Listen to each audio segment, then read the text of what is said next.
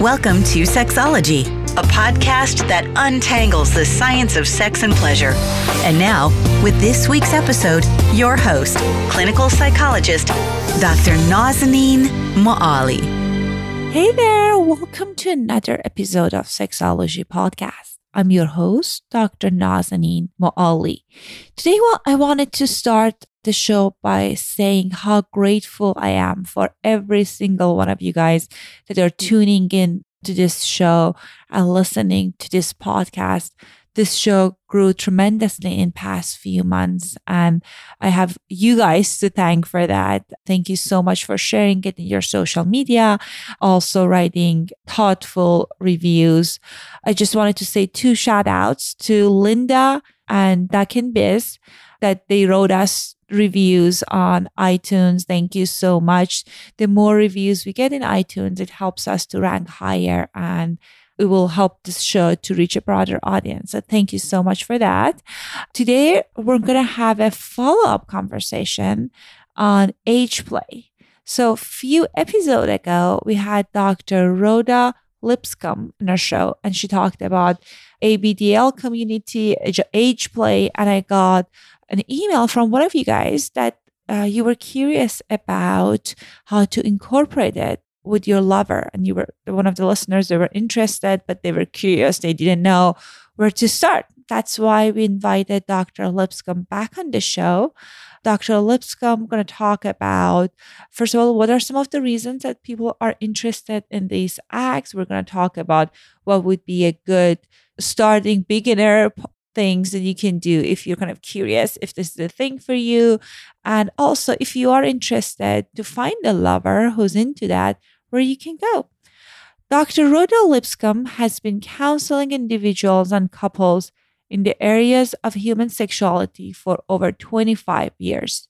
She received her PhD in clinical sexology from the American Academy of Clinical Sexologists in Orlando, Florida. She is an ASAC certified sex therapist in private practice, specializing in the alternative sexuality communities such as open relationships, ABDL, GLBT, BDSM, kink, and fetishes.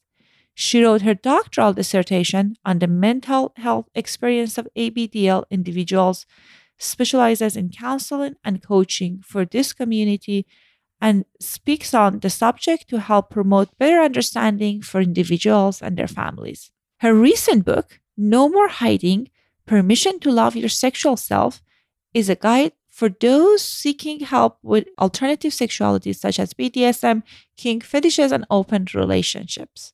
I'll leave a link to the show notes to the previous episode and her website. Without further ado, here's my interview with Dr. Rhoda Lipscomb. Hello and welcome to another episode of Sexology Podcast. We are very excited to have Dr. Rhoda Lipscomb back on our show by popular demand. Dr. Rhoda, welcome to our show. Thank you. I'm so happy to be back. We are very excited to have you. So we had this episode a few months ago, then we talked about age play and different definition and what falls within that range. And I got a few emails that people were very interested on the topic, and they also wanted to know how they can incorporate it. They wanted more information. So I reached back out to Dr. Rhoda since this is her specialty. So we're very excited to have you back. Let's start with kind of giving a brief review of what is age play. And let's talk about what are some of the reasons that people find themselves attracted to these things. Well, age play is a large umbrella term. So age play can mean many things. It can be many different things to different people. Age play can be that sort of enjoying playing a role that's younger or different than your chronological age, and having your partner often play, particularly when people like to play the younger role, they like to play a young child or a teenager or preteen. They like their partner to kind of play the parental role, the mommy, the daddy role, babysitter role, things like that. Now, some people may enjoy doing age play with their partner and they both enjoy the age play part. And so they may instead of one of them being the older person, they may have sort of more of like a sibling or a friend relationship going on in their age play. So it can mean many different things. For some, it's part of the larger adult baby diaper lover, what's called ABDL community, which can be more involved and involves a lot more things. But age play isn't necessarily part of the ABDL community, though it often can be. So it can be confusing when people say they're into age play. That I often tell people, you need to make sure you really clarify what that means to the person, because sometimes it can be very sexualized play, and other times it can be not sexualized at all. So it runs the gamut. Fascinating. And as we were talking about it, and I know we mentioned it in the previous episode, that I just want to emphasize, these are adults playing these roles. These are consenting adults. So they're all consenting adults. No one is actually underage. I know it appears very straightforward, but it's important to highlight that. It is. Yes. And if you guys want to understand more about this specific topic and ABDL community, definitely check out our interview with Dr. Rhoda. I'll put it on the show notes. But I wanted to kind of move into how we can incorporate it in the relationship. As many of you might think, I would imagine it's not one of the things that's kind of portrayed as a common act. So like anything else, that's when might be experience, when you're introducing something that might be uncommon, our partner might feel a little bit uncomfortable. So I know you work with lots of couples and individuals in this community. So what are some of the areas of discomfort that you notice that one's lover might experience if his or her partner want to introduce age play into their relationship? Well, I think one of the biggest problems that people run into is that because it can be such a unique and often taboo subject, and so very misunderstood, that a lot of people are hesitant to bring it up. They don't know how to talk about it. There's a great deal of embarrassment and shame that goes with it. And so when someone is attempting to talk with a partner about it, often it doesn't come out very well. Mm-hmm. Because there's so much shame and embarrassment that they're trying to get past first.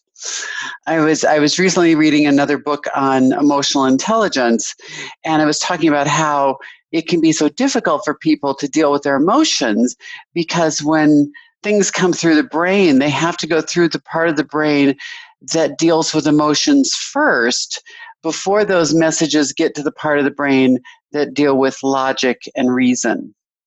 So we feel our emotions first before we ever start to think about emotion and or logic and reason. And so people can easily get stuck in that part. And it makes it difficult for them to get to the rational, reasonable part of their brain. And then when they're stuck in the emotion part, they can get very overwhelmed by it. At which point, so if someone's partner is trying to bring this up, it's really important that they be very kind and gentle, understanding, really allowing the person to kind of explore what they're feeling, because sometimes people don't even realize they haven't been able to talk to anyone about it, so they don't have it in a nice, neat little package that they can just deliver to their partner and say, well, this is what it is and this is what it isn't. And it's often very jumbled and confusing to them, which makes it then even more confusing to the partner, because the partner is not quite sure what they want. And then the one who wants the age play is very sensitive to the fear of rejection. There's a huge fear of rejection. So often just getting people to talk about it easily can be a challenge. It's different if both people come into it wanting the same thing and they both know what it is. That's a whole nother story. But when people are trying to explain to a partner who really doesn't know what this is, it can be a huge challenge just to get started. So I often talk to people about just getting themselves into a calm enough place, maybe writing down some of this when they are in their rational part of their brain, so that when they're trying to talk about it and they become very emotional and they're flooded with all those feelings of embarrassment and shame and fear, that they can talk about it more clearly because they've got something written down so that it makes sense to what they're trying to tell their partner. I think such an important point that you mentioned, that at times, because people are feeling shameful and uncomfortable about verbalizing this desire, it doesn't come out really well. And I see it all the time with different sexual preferences, that people already kind of have this in their mind that, my partner will reject me. So they choose the worst possible time to bring it up, and it's not necessarily clear. So of course the partner, as you said, if this is something that they're not even familiar with, they might get confused and they might even get shocked. And I think it's so important for the person, as you mentioned, to kind of work through what I really want, what does it mean for me, and how am I going to present it to my partner. Right. And I always tell people, don't try and present this when you're in the midst of a sexual scenario. Like, don't try and talk about this in bed. Don't try and talk about when you're starting to try to have some sort of sexual interaction. Talk about it over breakfast, talk about it over lunch, talk about it when you're both dressed, you're feeling less vulnerable, and you can be a little bit clearer about it rather than trying to do it in the moment. I've had people who've told me that they tried to talk to their partner about it by suddenly jumping out in a diaper and startling their partner, who had no idea what the person wanted, what this was all about. And obviously that didn't go well. Right. Yeah. But it's what we do when we're young and we don't know how to talk about these things. And so it is very important to have a safe space to talk about it ahead of time. Absolutely. And our erotic templates, I always talk about how it's like our fingerprints. It's very different. So if our partner is into age play, is it possible for us to learn to enjoy this, even if it's not part of one of our main turn-ons? Oh, absolutely. It's certainly possible for partners to find parts of it that they enjoy, or sometimes that they just even enjoy their partner's enjoyment. And again, it depends on how often this is coming out. Is this an occasional thing? And so if the partner who's not as into it can enjoy it as this kind of occasional different flavor that they play with. It also kind of depends on the partner themselves and how open they can be with their sexuality. Unfortunately, for a lot of people, sexuality has to be very rigid and done in a certain way, in which case that's probably not a partner who's going to be very open to this, because they expect that sex has to be a certain way because of the way they were raised. So a partner like that is probably going to have much harder time being flexible than someone who is much more willing to try different things and try them on. Now, some people really enjoy if their partner likes them to be playing that more parental role. Some people can enjoy that, especially just from time to time. They might enjoy playing the mommy or the daddy, whether it's sexualized or not. I've talked with people at the various conferences that I've spoken at, and a lot of times the people who are in those mommy daddy roles talk about how much they enjoy seeing that level of childish joy from their partner. As adults, we often don't express our joy in the same way that we did as children. And it can be very, what's the word I want?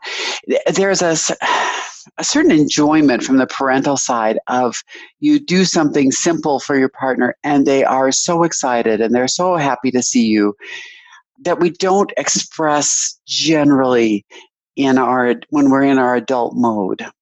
That people, when they can be in a more kind of childish mindset, are able to express. And a lot of times the people who play the mommy daddy roles really enjoy that sense of excitement and love that they get from their partner when they're in that child mindset. So there are a lot of things that people can get from it. And I think, as you said, it's coming from like maybe if kind of place of open-mindedness and people kind of experimenting about if this is something, it's a maybe for me. I know that we all have our hard lines, that there's things that are absolutely no, but there are things that might be a maybe. Right. And sometimes you don't know what you're willing to be comfortable with until you try it. Mm-hmm. And sometimes we're much more willing to give things to the person that we love and adore rather than if it was not that level of a relationship. A more casual relationship, you might not be willing to engage in something like age play, where it's the person who you've made a larger commitment to, you have a larger emotional relationship with, you may be willing to give a little bit more. Mm-hmm. Yeah. That makes sense. And if we have a partner that is willing to kind of give it a go and wanted to learn how to get started or eroticize age play when it's not their main kink, what are some of the starting points that you recommend them to explore? And again, that can be difficult because it depends on what age play means to them and what they enjoy and want. But I would say start kind of something small. If the person really enjoys having the other person take on that parental role in those scenes, maybe it's being the kind of, it might be more the nurturing of the kind of holding, rocking, soothing kind of play, watching a movie that's maybe more of a child's movie, like a Disney movie, and laying their head on the other one's lap, having their hair stroked, very simple kind of nurturing behaviors. If they're wanting to sexualize it more, it might be things like, simple things to do would be things like spanking, that a lot of couples really enjoy spanking. However, within an age play, it might be that they're using it kind of in this sort of playful, the younger rolled person was bad, and so now they need to be disciplined. They say they don't want it, but they kind of do want it. Right. It's kind of little simple ways of playing with the roles that can be easy to start incorporating and see how that feels for the people involved before maybe you get into larger areas, if you want diapers involved or a lot more things like that. Or sometimes it can even just be using things like bondage, where the one person then is giving up control to the other and letting them have control of the sexual play because they're handcuffed to the bed or whatever. Right. And I hear that you can kind of like from what you're sharing with us, that's possible that you connect it to something that you find as a turn on. So if you are into BDSM, but not necessarily age play is the main thing, maybe you can kind of incorporate that as part of the scene. Absolutely. And a lot of times those things overlap. There's a lot of people who are into age play as well as other types of kinks and BDSM. And so they're not necessarily these nice, clear-cut, I'm only into this and not this. Oftentimes there's overlap between these different things. So people who are into age play may also be into BDSM and other types of kinks. So they're very easy to incorporate the different aspects of it, which then can help the partner who maybe the age play part isn't as strong for them, but some of the other things are stronger. So it gives them something more of what they're into as well. And from what you were sharing with us earlier, I was thinking, as you mentioned, that it might be easier if we're starting small and we're starting with like kind of a more scenarios that we have more control over the beginning and end. Like if we're watching the movie, then we know that it ends when the movie ends. Right. Yeah. And that you've got a way of it being kind of in this space. I think sometimes one of the biggest fears for the person who's being introduced to the age play is, where is this going to lead? Mm-hmm. Too many people, unfortunately, have seen these very sensationalized shows on different channels where you have the adult babies who want to do this 24/7 and want someone who will take care of them. And they always want to be in the baby role, always want someone who's feeding them, changing their diapers. And that's exhausting. And not a lot of people want to take on that much. They may be fine with a partner who it's a smaller part of their relationship, but they're fearful of it becoming this thing they saw on TV, and right. and those are rare cases of people who even want it to be 24/7. And then for it to actually be able to happen is even rarer because, if they're going to do that, let's face it, you've got to have a lot of things in place. You've got to have a person who wants to take on that role. Even people who have biological children and go through that phase of infancy and toddler where it's very work intensive. It's temporary. Mm-hmm. You're going to get through this and the child's going to grow up and be more independent. So to have a partner who wants to remain in that state would be exhausting. Mm-hmm. And so very few people really are willing to do that, not to mention just the financial aspect of it. Now if you're taking care of your partner full time as a adult baby, where's the money coming from? That's a good point. It's like you got to have already won the lottery or something to make that really work.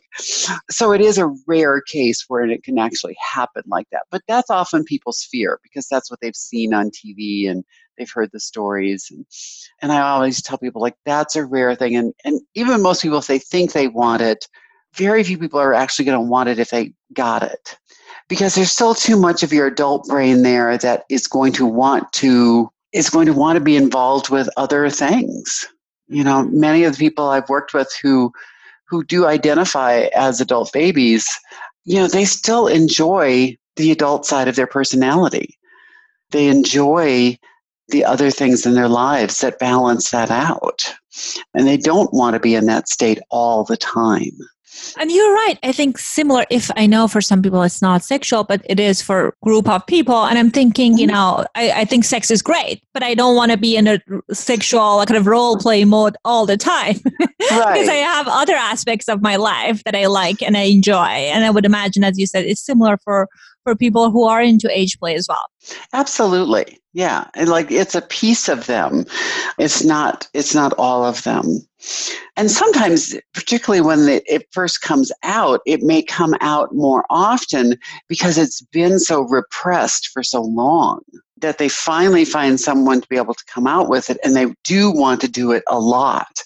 That eventually balances out to where they're going to want a more balanced type of interaction for most people. I won't say that's necessarily for everyone, but for most people, it will balance out in a relationship. And so that partner who's afraid of, oh, wow, where is this going to go? Is this going to be every day? It probably won't be in time. And I think that's a good thing to know. As you said, if a partner thinks this is going to be something that takes up all of their relationship, they're less willing possibly to kind of look into it. Oh, yes. I was just going to say, yes, absolutely. They're so afraid it's going to consume it that then they don't want to do anything. Mm-hmm. And I think the other piece of thing is I can imagine there are some barriers if you want to introduce this to your relationship. That's not necessarily the partner, the partner is into it. But I think the beauty of the internet is that you can find communities of people who are into exactly what you are. So if people are kind of finding themselves attracted to this kind of play and age play, what are some of the kind of dating sites, conventions, things that they can attend to learn more about it and possibly meet people who have similar interests? Sure. Well, particularly the people who kind of see age play as kind of blending in with BDSM and other kinks.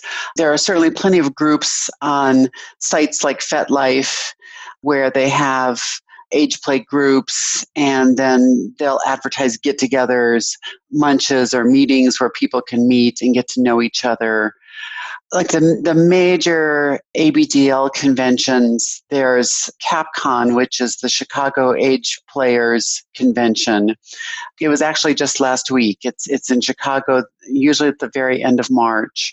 And it's one of the largest. This year, I think they had like 11 to 1,200 people. Oh, wow. So it's very large. Another one on the east, more on the East Coast in Pennsylvania, is called TeddyCon, and it's probably 500 to 600 people. So it's a very good size, and it's both of those are well established. They've been around for a while, so they're well known, and they tend to sell out quickly. So I tell people if they want to go to either one of those, you want to try and get tickets well in advance because the hotels sell out, tickets sell out. They're very popular conventions, but they're also a great place to go and just see a lot of different people. And some people go with their partners. And so that way, then the partners can talk with other partners, particularly when they're new. I always recommend that because they get to talk with other partners who are going through this, have been through it, can kind of talk about some of their fears or concerns with other people who really understand, because they've been there. And there's a new one starting on the West Coast. It's called the West Coast Jungle Gym, and their convention, I think, is in September, if I remember correctly. But you could look up the West Coast Jungle Gym and they would give the dates.